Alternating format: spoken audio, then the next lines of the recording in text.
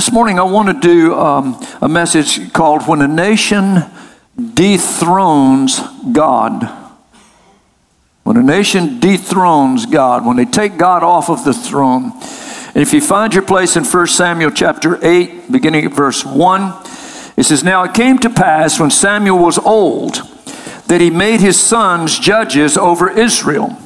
The name of his first son was Joel, and the name of the second was Abijah. They were judges in Beersheba, but his sons did not walk in his ways. They turned aside after dishonest gain, took bribes, and perverted justice. Boy, that sounds familiar, doesn't it? Oh, my word. Verse 4, Then all the elders, everybody say the elders? All the elders of Israel gathered together and came to Samuel at Ramah and said to him, Look, you're old. I mean, come on. If you're old, you don't want to hear that, amen? If you're fat, you don't want to hear you're fat. And if you're skinny, you don't want, if you're bald, come on, be kind, It's like, you're old man, you're old. When I read that, I'm like, come on, guys, be kind here. So look, you're old, and your sons do not walk in your ways. Now make us a king to judge us like all the nations. But the thing displeased Samuel when they said, Give us a king to judge us. So Samuel prayed to the Lord. What did he do? Samuel prayed. What should we do? Pray. Amen. That's a no-brainer right there. Verse 7, And the Lord said to Samuel, Heed the voice of the people. The Lord said to Samuel, Heed the voice of the people in all that they say to you. For they have not rejected you, but they have rejected me, that I should not reign over them. I know what I'm going to be preaching this morning. You'd be surprised how many references we made in our worship time to Jesus being our King and reigning over us. I believe we've got this thing right, church. Amen. And the message that we convey from this place needs to resonate throughout the world. Jesus is our King. Amen. He said, they haven't rejected you, they've rejected me from reigning over them. Verse 8, according to all the works which they have done since the day that I brought them out of Egypt, even to this day, with which they have forsaken me and served other gods, so they are doing to you also. Now therefore heed their voice. However, you shall solemnly warn them and show them the behavior of the king who will reign over them. Now, to get a better understanding of the role that David is going to play in history, I think it is needful that we grasp the events leading up to his reign. So today we're going to look at some of those events. In the last message, I talked about the mercies of David and how his epitaph was that he was a man after God's own heart. And we pointed out the fact that we're passing down things to our children. Amen. The things that you do doesn't just affect you. It affects many generations after you. I mean, David, 567 years after he was dead, his ungodly great-great-great-grandson, King Hezekiah, had the favor of God on his reign, not because of himself, but because of David. And so there's some important things about David, but really to get a full grasp of what he was going to bring, it's a good idea to lay some groundwork, and let's review some history. How many of you like to hear biblical history lessons? Come on, it's good. And I know sometimes I repeat these things, but what I've learned is sometimes when I'm preaching, I love you, but you're not always listening. Right? Because you're thinking about, I know, because I sit there where you're sitting, and sometimes I'm like, what did he just say? I have actually stopped and said, who heard what I just said? And nobody would raise their hand. And so I would repeat it, But anyway, repetition is our best teacher. And so I like to review history sometimes, because if you hear it enough, I want you to be able to walk from this place and go witness to people and tell them things that you've learned here. And if repetition is your best teacher, then going over these things will help you. See, Israel didn't become an identifiable people until Abraham. It started with Abraham. And he was the father of, the Bible said he'd be the father of many nations. God called him out of the Ur of the Chaldees, which is modern day Iraq. And he said, you go in the land that I will show you, and everywhere you go, I'm going to give to you and your inheritance as an everlasting possession. And I'm going to tell you what, the possession of the children of Israel is huge. If you look at all the places where Abraham traveled, it's bigger than the little 70-mile wide, 120-mile long nation of Israel. It's much bigger than that. But anyway, they became an identifiable people with Abraham. Now, he is a type of God the Father. His son Isaac is a type of God the Son. It's a picture of the Trinity, because Abraham sent Eleazar, his servant, which is a type of the Holy Spirit, to find a bride, which is a type of the church, amen, come on, and bring them back to his son. God's bringing us to Jesus Christ. He's the husband of the church, right? And so Rebekah, his wife, came to him. She was a type of the spiritual church. They married. They had a son named Jacob, who was later named Israel, who was a type of the body of Christ. He had 12 sons, which is a shadow. These are types and shadows we see in Scripture.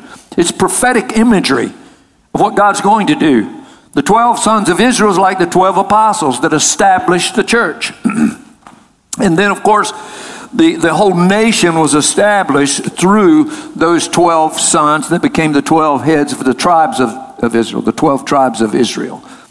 And so we see this nation being born. But the problem that we see, and we see it repeated throughout the children of Israel as well as in the church, is that the church has moments of spiritual revival. There's a spiritual outpouring when people learn to listen to God and obey God. See, a lot of times we know what he said, we just have a problem walking it out.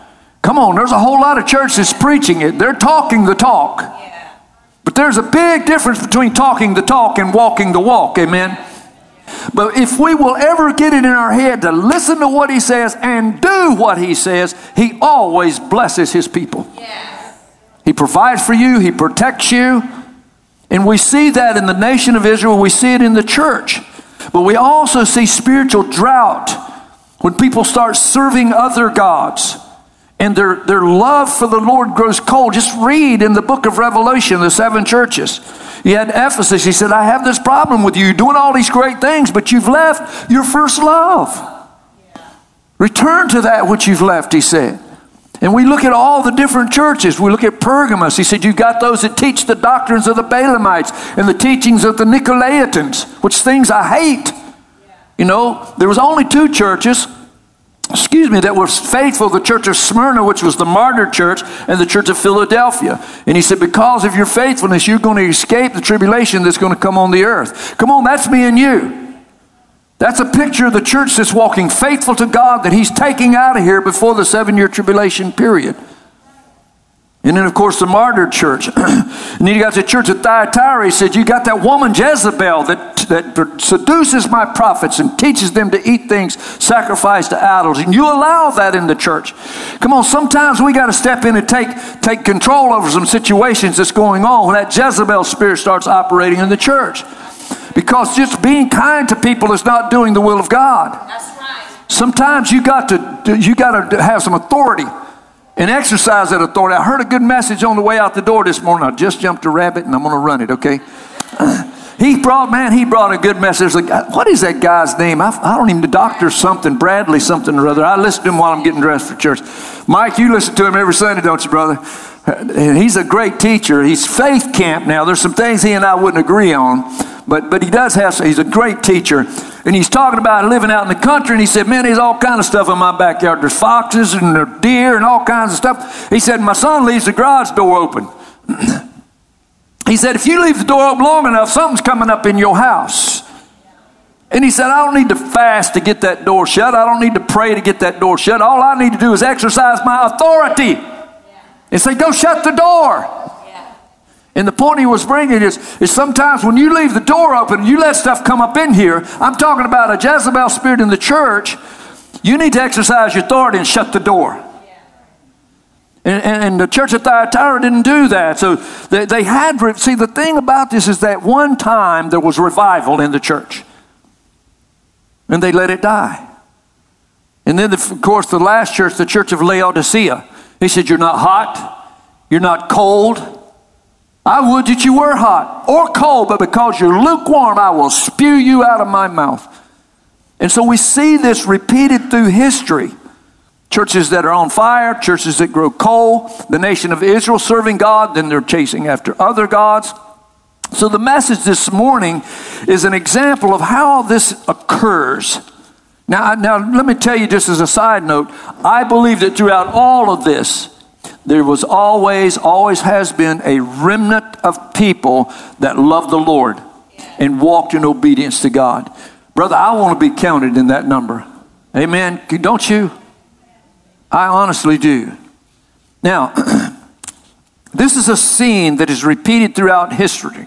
On a personal level, when people, individuals, you and I, we're on and you're off, you're up, you're down, you're in, you're out, you're hot, you're cold. Come on, I want to be a plotter, not a sprinter. Amen? Come on, the tortoise and the hare, remember? Because there's some hares out here, boy, they look flashy and good, but they just don't last. I'm telling you, there's some stuff that's labeled as revival. It doesn't last. I want to be a plotter. I want to be 20 years from now still serving Jesus. Amen? 50 years from now. I don't think I'll make it another 50, but that would make me, 115? I don't think I'll make it that long. But till the day I die, I want to serve Jesus. Amen? How about you? And so we see that on a personal level, but we also see it on a national level. Christian nations. You know, at one time, America was a Christian nation. I mean, not just because we were called a Christian nation, because we honestly were a Christian nation. Now, and that was true with all the cities in the 7 churches. They were Christian.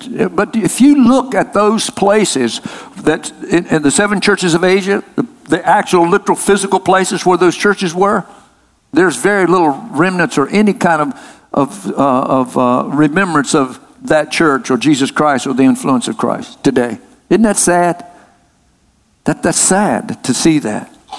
So today let's look at what's happening when a nation dethrones God. Can we do that? Father, we just thank you in Jesus' name that your word is always a now word, God. It's a yes word. Lord, I believe that you have confirmed your word today. I wasn't 100% confident that I had the right message. But Lord, as I came in and we began to worship you and we just kept talking about in our songs, Lord, how you're our King, God. You reign. And Lord, I believe that I have the right word for today. But Lord, I've pinned down my thoughts on paper, God, as I was studying your word. And these are thoughts that I have or that I believe you gave me. But Father, I pray today that the Holy Spirit will just come into this place, Lord, that you will just anoint this time. Anoint me as the speaker, God. Anoint each person as the hearer. Lord, I pray that we will listen to what the Spirit is saying today. God, if there's something you want said that I haven't prepared, God, then you speak. Holy Spirit, we welcome you right now. We bind every spirit that's not of you. Father, in Jesus' name, we drive it out of this place, God. And we ask for a freedom and a liberty in your Spirit now. In Jesus' name, amen. Amen. Now, just before David takes the throne, the nation had been led by God as their king. He was their king. And he's ruled the nation ever since Moses through Judges. Moses was his first of the list of judges. And the major difference between the judges and the kings is that the judges, they have a complete dependency upon God. All right, they're his spokesman. They basically hear what God has to say. They bring that message to the people. They deliver it, and they let the people do whatever they're going to do with it. They really don't have any authority. The king, however, he reigns as a sovereign authority. He gives a command, and you obey that command, or else. And so he is a sovereignty unto himself. While a judge is dependent upon God, the king is depending upon himself because he rules the nation. He doesn't have to listen to anybody, including God. So he thinks. And so before the kings came on the scene, God ruled the nation as their king through his judges.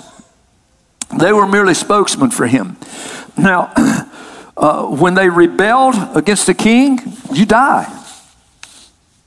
But when you rebel against God, it's no different. Amen? God's going to judge those who rebel against him. But he blesses those that obey him, and that is the message that we need to remember always. So up until now, God is the king of Israel. He's ruling through the judges. And we're going to fast forward through the judges from Moses to just before the kings take over, a man named Eli. Now, Eli is the priest. And when the mother of Samuel, her name was Hannah. Hannah couldn't have children. She prayed, and she was at the altar actually praying. And Eli saw her lips moving, but she wasn't saying anything. And he thought that she was drunk because he was so out of touch with the Spirit of God. Eli was God's judge, but he was a lazy judge. And so he sees Hannah praying and her lips moving, and he rebukes her. She's like, no, I'm praying and asking God to give me a son. And so he says, well, then your prayer will be granted unto you. And what she said is, God, if you give me a son, I will give him back to you. And she did. She brought Samuel to the temple, and he grew up in the temple under Eli. Now, Eli had two sons called Hophni and Phinehas. And they were going to be judges in his place, but they were evil. They took bribes just like the sons of Samuel wanted to do. They took bribes, and they were seducing women, and they were just evil men. Now, when they went into battle, they were losing this battle because the favor of God was not on Israel, because they were out of the will of God because of Eli, this wicked judge. All right, this lady, he wasn't wicked, he was just lazy. And the Bible says that God dealt with him because he would not discipline his sons. Now, that's a whole message I could get into, but I'm not going to get into. You're not doing your kids any favor by not disciplining them. Listen, every kid doesn't get a trophy. If you stink at baseball, tell him you stink at baseball. All right, I stink at basketball. I just can't play the stupid game. So I don't try. I shoot, I'm the airbag. I mean, I'm hitting, I miss everything. I just never could get that dumb game. All right, so I stink it. Listen, I learned a long time ago what no meant. Amen. My mom and dad taught me that very well. But I mean, from my youngest years, I can remember hearing them say, you're big enough that your wants don't hurt you. Anybody ever heard that? But I want this and I want that. You're big enough, your wants don't hurt you. Sit down and shut up.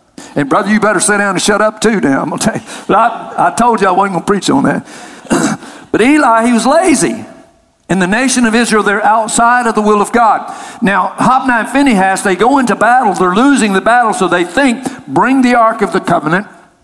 They use it as a good luck charm. They brought it into the battle. Hophni was killed. Phinehas was killed. And the Ark of the Covenant was taken by the Philistines. And they took it to their cities. They came back. They told Eli, your sons have both been killed in battle, and the Ark of the Covenant has been taken. When he heard that, he fell over, broke his neck, and died because he was very heavy. And then the Bible says that his daughter-in-law gave birth to a child, and his name was Ichabod, which means the glory has departed. Speaking of the Ark of the Covenant being taken. Now the Philistines took this and they thought it's great treasure. We have got the most valued possession of the Israelis. And they took it into their pagan god, Dagon, and set it before this pagan god. They come in the next morning and Dagon fell over on his face in front of the ark. So they set him back up. The next day they come in and he fell over and his heads broke off in the palms of his hands. All of the people are plagued with hemorrhoids, and we believe something to do with mice, because they made, man, this is a real pain. You hear what I'm saying? So they get it out of that city and send it to another. Well, they wind up sending it to 5 different cities, and everybody is plagued with the same thing. And so they said, what are we going to do with this thing? They said, well, we need to get it back to the Jews. So how are we going to do it? So they took 2 cows that had calves that had never been yoked. They put a yoke on them, put the ark on a cart and sent them down the road, said, if they take it home, we know it's the will of God. And the Bible says that they headed straight to Jerusalem, lowing as they went. Because I don't know if you know, if you take calves away from a cow, they will bawl all night long. Anybody ever been on a farm? You know what I'm talking about? You pull the steers off of them. I know my neighbor's a farmer. And we can always tell when he's done took steers off and carried them to the market. Because all night long, all you hear is all night long. And so here these cows are pulling the cart down, and then the Ark of the Covenant comes to the children of Israel in 1 Samuel chapter 6. Look at this. It says, now the people of Bethshemesh was reaping their wheat harvest in the valley, and they lifted up their eyes and saw the ark, and they rejoiced to see it. Now when the Ark of the Covenant came back, they looked inside of the Ark of the Covenant. Now that's another message I won't have time to get into, but you just don't touch God's glory.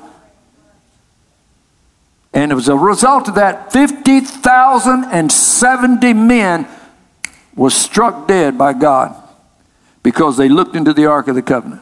Not all 50,000. Now he's like, you did what? I'm going to tell you what, I want God to be my king. You can drop a nuclear bomb, but all God has got to do is just think it. And brother, he can wipe out the whole mess. You know what I'm saying? He is one, I mean, he's got an angel that can kill 70,000 men with one swipe of his sword. He did it. He is one sure enough bad king. I mean bad enough. You know what I mean by bad, don't you? I mean, he is tough.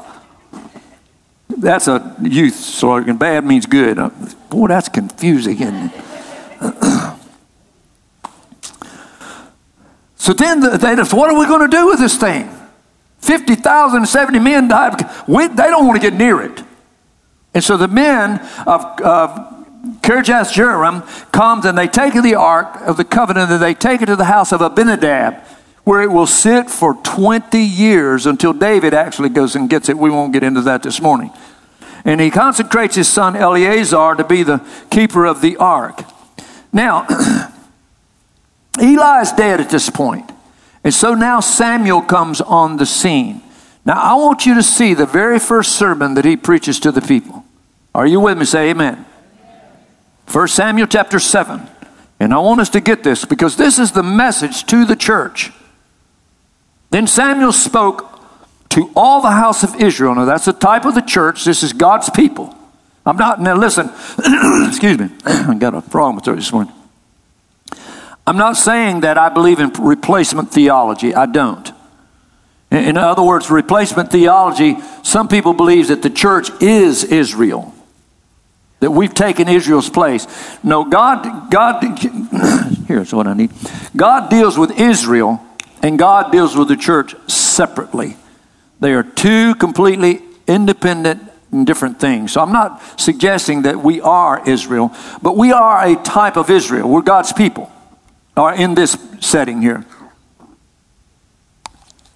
And then Samuel spoke to the house of Israel, which is a type of the church, saying, if you return to the Lord with all your hearts, then put away the foreign gods and the Ashtaroth, that's the fertility god. I've told you she had many names, Esther being one of those, and many other names. From among you, and prepare your hearts for the Lord and serve him only, and he will deliver you from the hands of the Philistines. In our case, that is the type of the enemy that is trying to destroy your soul. Verse 4 says, so the children of Israel put away the Baals and the Ashtaroths and served the Lord only. The message is really very clear. If you will listen to God and do what he says, he will bless you. Period. Amen? It's a very simple message, but so complex. It's so hard for the church to get their minds wrapped around it somehow. Now, the very day that Samuel preached this, the Philistines heard that they were gathering to make sacrifice, and they came against them. And the people came and said, Samuel, call unto the Lord for us. 1 Samuel chapter 7, verse 10. Look at it. Now, as Samuel was offering up the burnt offering, the Philistines drew near to battle against Israel.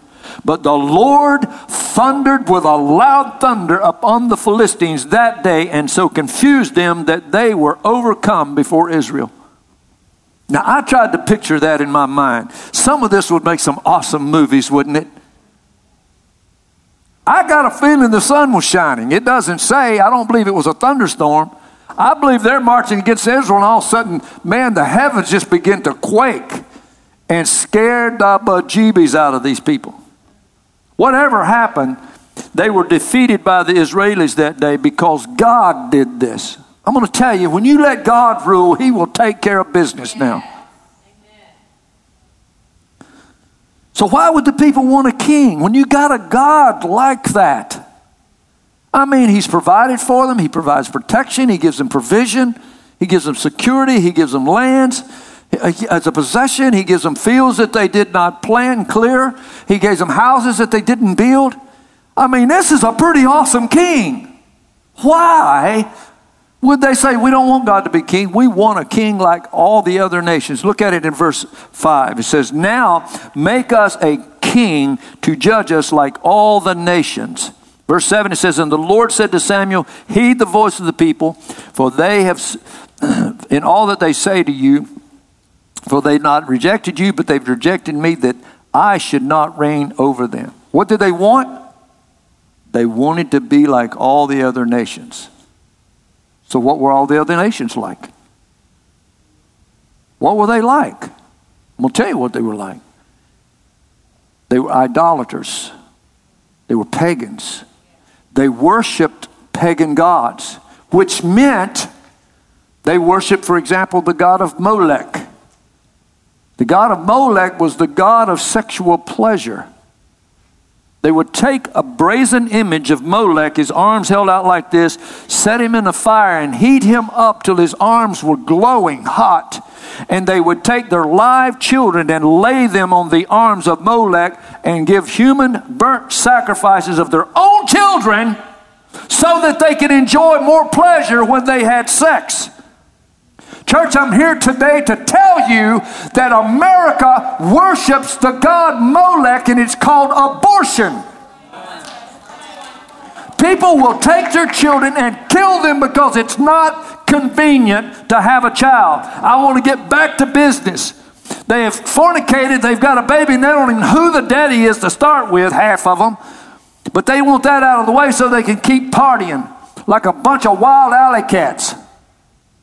Am I exaggerating here? It's pagan worship. The god Baal, which is the prosperity god, that has crept into the church. I call it the name it and claim it, blab it and grab it group. I know, I used to be a part of that.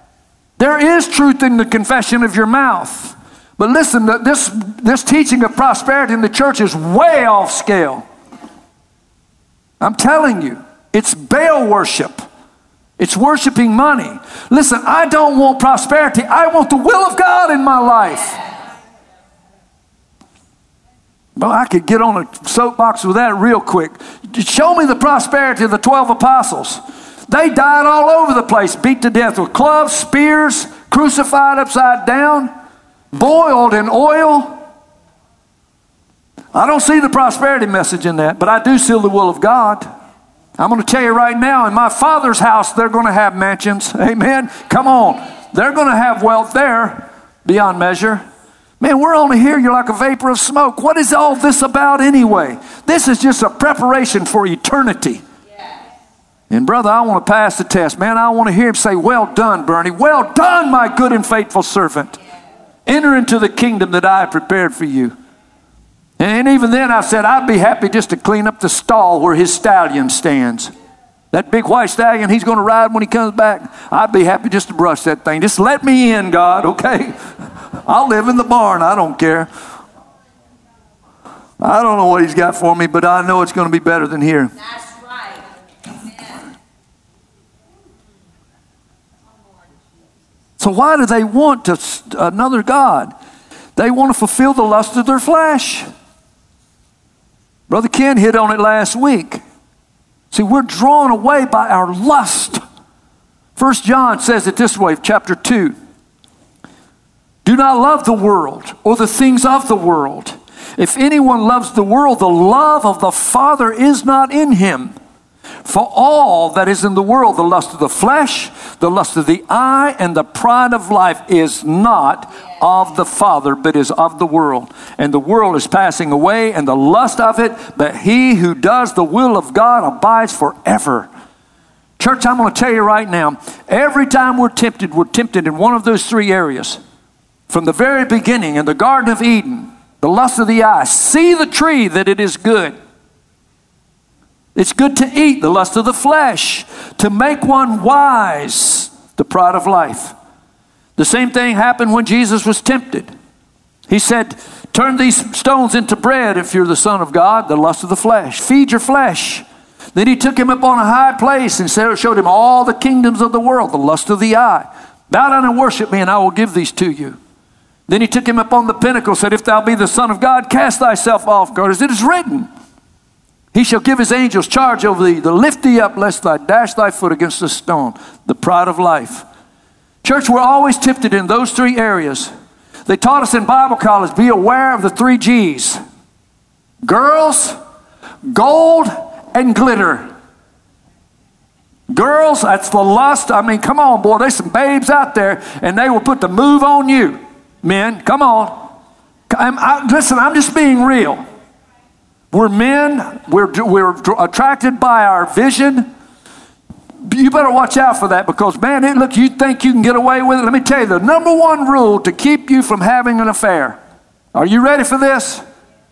They always tell.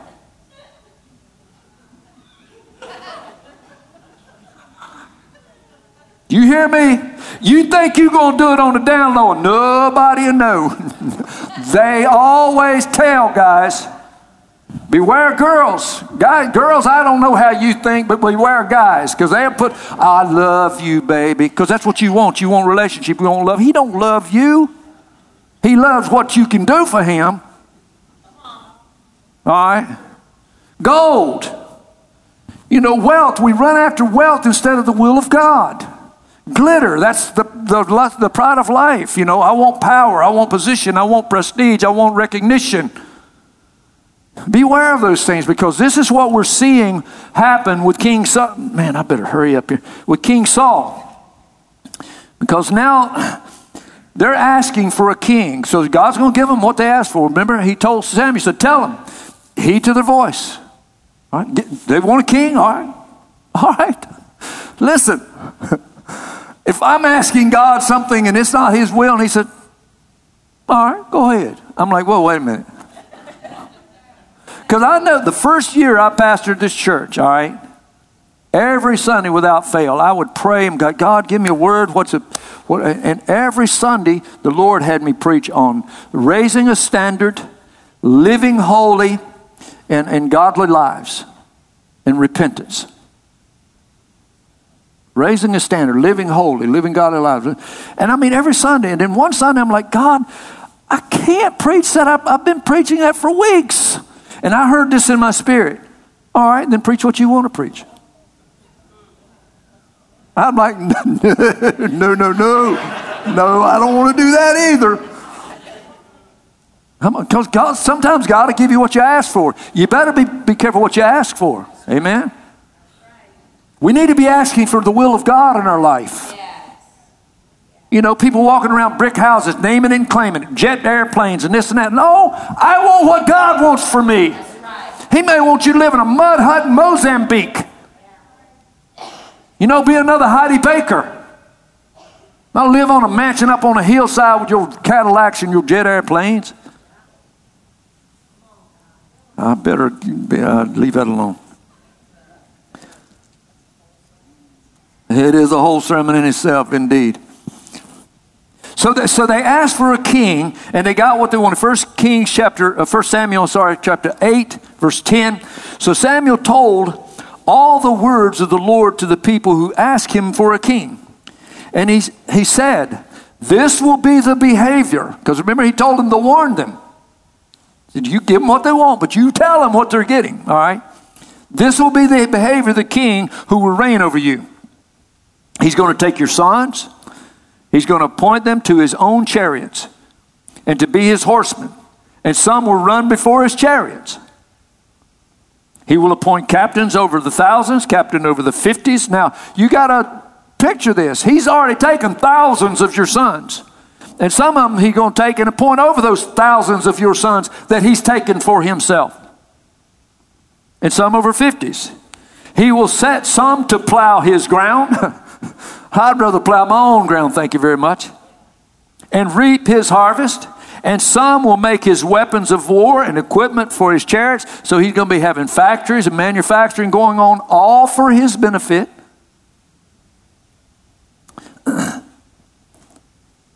And some, verse 13, he's going to take your daughters to be perfumers, cooks, and bakers. He will take the best of your fields. Now, I want to keep that field. No, you got to give it to me. I'm the king. I want that field. All right? He's going to take your vineyards, your olive groves, and he's going to give them to his servants. Church, listen to me. That goes in politics all the time right now. Yeah. Inside dealing, because you helped me in my campaign, and I'm going to slip this under the table to you, but I'm going to take it from the American people. You help me in my campaign, you get all of this, I'm going to rob the American people through taxes and everything, and I'm going to hand it back to you under the table. We pray for a king, and you get what you ask for. Amen? You get exactly what you asked for. Verse 15, and he will take a tenth of your grain and your vintage and give it to his officers and his servants. And he will take your male servants, your female servants, your finest young men, and your donkeys, and put them to his work. And he will take a tenth of your sheep, and you will be his servants. That word servants means his slaves. He's going to make the whole nation his slaves. And you want a king? And they're like, we certainly do. We certainly do. What is it about man that he thinks he has a better idea than God does? But we do. God was their king. He provided for them. He blessed them. He protected them. Under him, you can keep all of your daughters and your sons and your vineyards and your fields. All of your donkeys and your livestock. You can keep all of that. Your grove, olive groves and stuff. It's all yours and you can keep it. You give the Lord his tenth. I'm going to tell you, God's got a pretty good deal. You make 100%, give him 10%, and you can keep the rest. Amen? Did you know, and I never preach on money, but it just occurred to me, I heard it said that if the church, everybody that professes to be a Christian, if the church alone, those in America who profess to be a Christian, would every one of them tithe, that the church would be so wealthy that we could do away with the entire health system in America because the church could pay for everybody's health care. If the church, every person that professed Christ were tithers. Isn't that something? And God's got a good deal, but now not only do you got to give God his 10%, you got to give all this stuff to the king. You know, but under God, he lets you keep all of that. All he asks is for 10%. That'd make a good tax law in America. A 10% tax, straight tax, wouldn't it? I think I'll run for president on that. Y'all want to vote for me?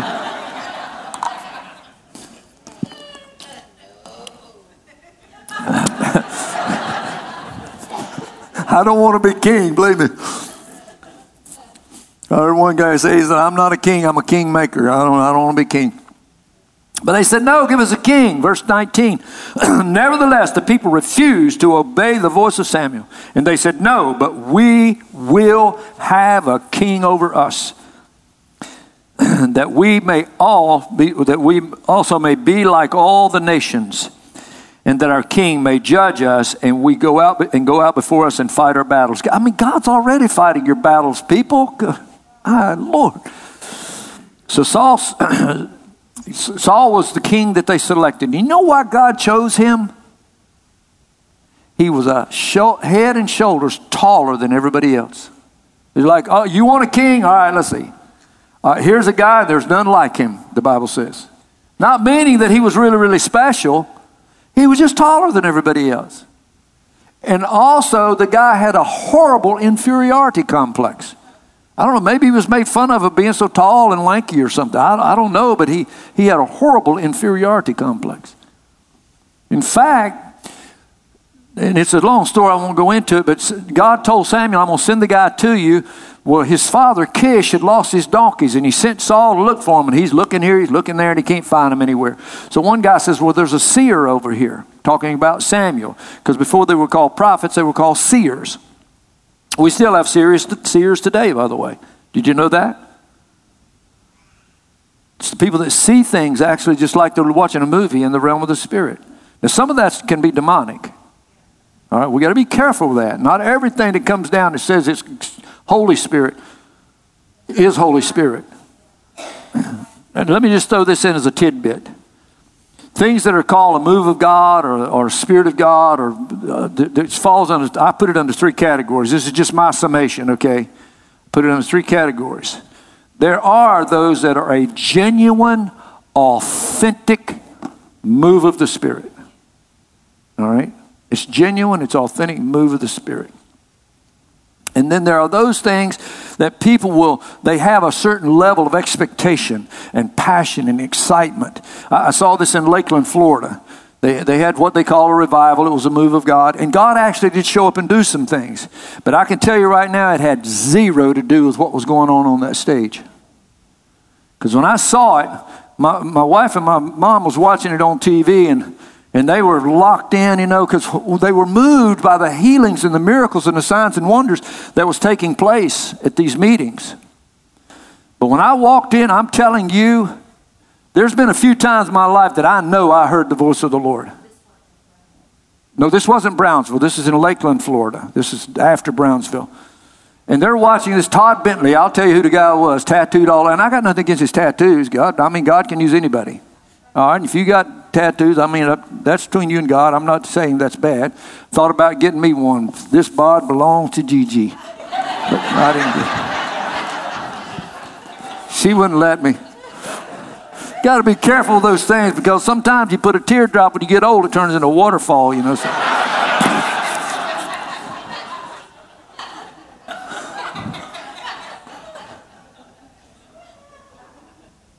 But I walked by and saw this, and if I've ever heard from God, I heard from him that day, and the Lord says, beware of strange fire. And I'm like, I don't know what's going on there, but I'm going to tell you right now, that is not the Spirit of God. All right, so there's things that is an authentic move of the Spirit. There are things that's just passion. People went there with such a level of expectation that God honored their faith. People were being healed that had nothing to do with what was going on up here. They're praying for each other out there, and God is doing miracles. All right? So there are things that's passion, and sometimes it's just flesh. People are just they're zealous, and I don't mean this in a bad way. It's hype. They're hyped up, but it all looks the same. It looks like a move of God, and it's a move of the Spirit, authentic, or it's passion, it's flesh, or number three, it's an authentic, genuine move of the Holy Spirit. You say, well, what's the difference? Brother, there's some spirits out there that we think is holy because he comes as an angel of light. He comes as a wolf dressed in sheep's clothing, and he can deceive even God's very elect. So don't think you always, well, I know it was a move of God. Really? Really? I'm going to tell you how you'll know that it's a move of God. Time. And time is the only thing that will reveal it, because you have to study the fruit of that move to tell if it was genuine from the Holy Spirit or not. You can't tell me a week from now that it's a move of the Spirit, or a month. It takes time for the fruit of that to unveil. So that's just as a side note. And so these people, they're looking for a king, and God, I don't know where I'm at here on these notes, but I'm going to try to get back on my message here. Listen, when I prayed before, I said, God, if there's something you won't say it, you say it, all right? Is it all right if we let the Holy Spirit just take us in a different direction?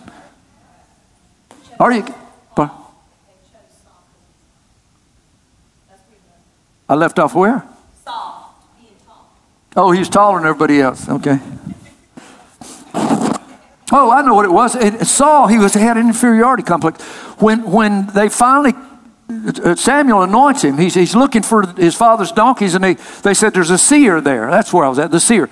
And so they go and they ask Saul, where's the donkeys? He said, your donkeys have already been found. And he gives them specific. You're going to go home, and on the way you're going to meet this, and you're going to run that, and you're going to run into some people prophesying, and the Spirit of God's going to come on you, Saul, and you're going to prophesy. And people are going to say, is Saul one of the prophets? And Saul, all these things was a sign to show Saul that God had chosen him as the king. And on his way home, all these things were fulfilled. But when he got home, his uncle said, how was your trip? And he told him everything, but he didn't tell him that Samuel had poured the oil on him and anointed him to be the king of Israel. And so when Samuel comes to town to coronate him as king, he is over here hiding behind the stuff. He was a coward. Their king is a coward. I'm going to get into that in the future. When Goliath is out there, he is not challenging the nation of Israel. He's challenging Saul. And he's in his tent hiding. Because he's a big coward. That's your king. You're going to trade God for that.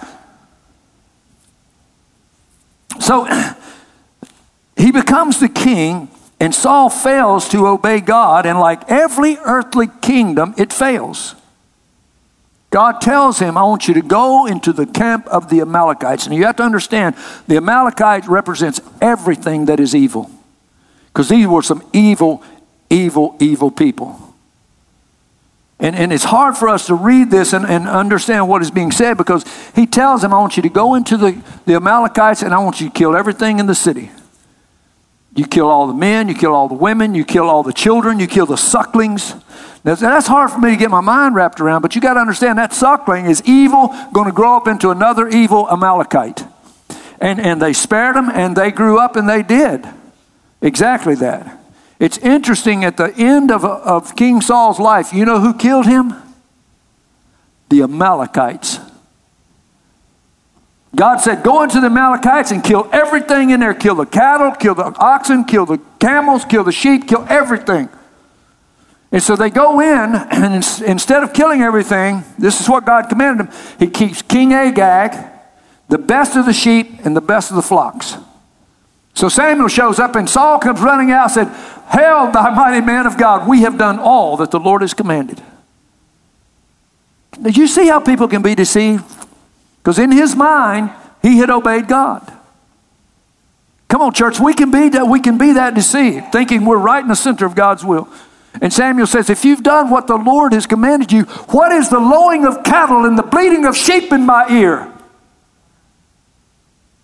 Then Saul, indicative to his nature, never took the blame for anything. He said, well, the people saved the best sheep, but I have destroyed all the rest.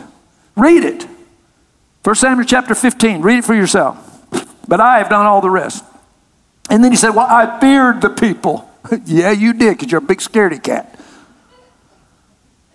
And I heeded to their voice. And so Samuel comes out, and King Agag said, surely the blood is passed. He's like, just like you have made women childless, your mama going to be childless tonight. And the Bible says that he took a sword and he hacked him to death. They'd make some great movies. Did they make a movie of that? Anybody aware of? If they do it, I'm going to buy it. That's got to be a good movie.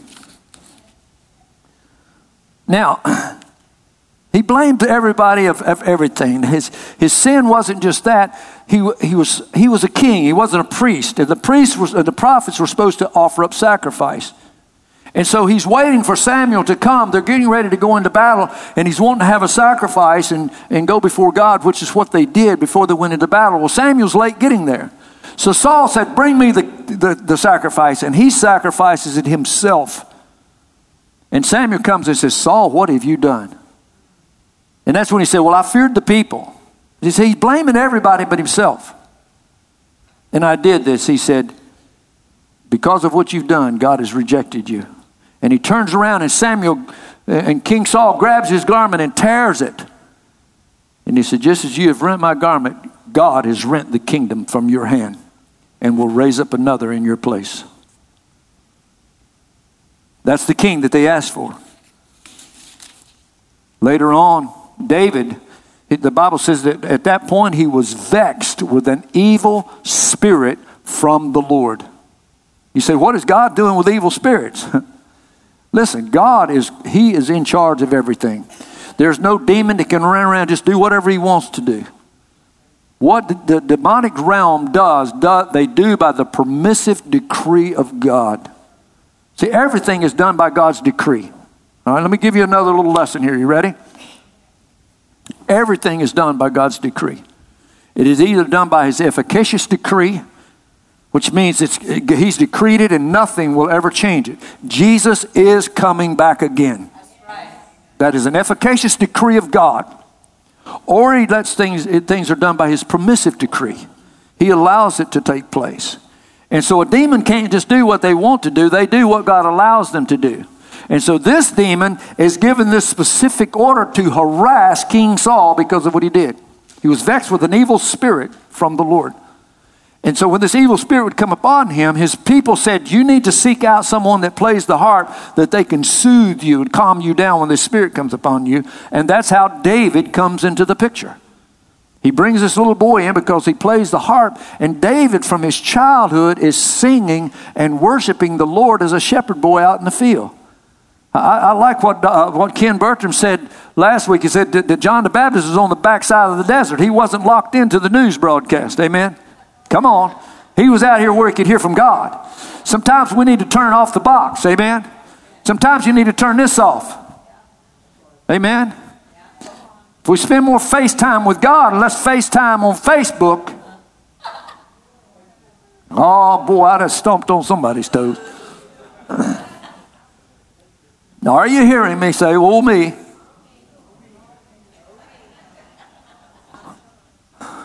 It's true, we're guilty. We go to Cracker Barrel, the best restaurant in town, right? All right? Bring our food out. Lord, thank you for our food. We spend a minute and a half maybe saying a blessing. And then we're sitting there, we ain't even talking to each other now. She's on Facebook, I'm Googling Craigslist or something. We'll spend 2 minutes talking to God, thanking him for our food, and 10 minutes, 20 minutes on. Come on now.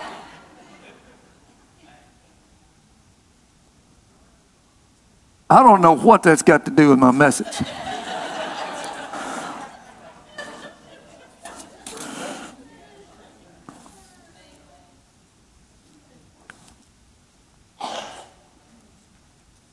So David comes in and he plays the harp. Because I know what it is, he was out in the wilderness, so he's communing with God. So he comes in and he plays the harp and he soothes this demon spirit when it comes upon Saul. But David grows up and now he becomes a soldier. He kills Goliath and we'll talk about that later. And then he goes out into battle and he becomes a general in the army. And they come riding back in on their victorious ride and people saying, Saul has killed his thousands and David has killed his 10,000s. And Saul, he had NPD. How many of you know what NPD is? That is a narcissistic personality disorder. He was a narcissist. He wanted all the glory. And now they're giving it to David. And the Bible says that he had an evil eye towards David. And for the rest of David's life, he had to run for his life because Saul meant to kill him. He tried over and over to kill him. So this is the king that you're asking for. So David is an example of God's mercy. After we've had a king like that, I'm ready for God to intervene and God's mercy to come in. Amen? Yeah. Chapter 16, verse 1, it says, Now the Lord said to Samuel, How long will you mourn for Saul, seeing I have rejected him from reigning over Israel? Fill your horn with oil and go, and I am sending you to Jesse the Bethlehemite, for I have provided myself a king. You got to see this. The people asked for the king. God said, all right, give them what they want. But now God is saying, all right, since it is a kingdom, the very first thing that Jesus said is repent, for the kingdom of God has come. Who is our king? Come on, we started out singing about it. Who is our king? Really, who is our king? Jesus is our king. All right? And this is a type of what God is saying. I provided a king for myself. David was a type of God's mercy on the nation. He's going to provide a king to rule as Jesus will rule. That's why one reason I want to get into the life of David. There's so much to learn from this. Because nations rise, nations fall, national leaders come and they go. Kingdoms rise, kingdoms fall, kings come and kings go. But always God was and is and always will be the King of kings. Now the Bible says if people will serve him and him only, that he'll destroy their enemies. He's going to bless them. He's going to give them favor. We see that in 2 Chronicles 7:14. If my people that are called by my name will humble themselves and pray and seek my face and turn from their wicked ways, then I will hear from heaven and forgive their sin and heal their land. Thank you for listening to this message. We hope you are blessed and encouraged by it. Central Virginia Assembly of God is located on 5052 Cross County Road, Mineral, Virginia, 23117. If you would like more information about the church, visit us at centralvaag.org or call 804-514-2413. We would love to hear from you. God bless.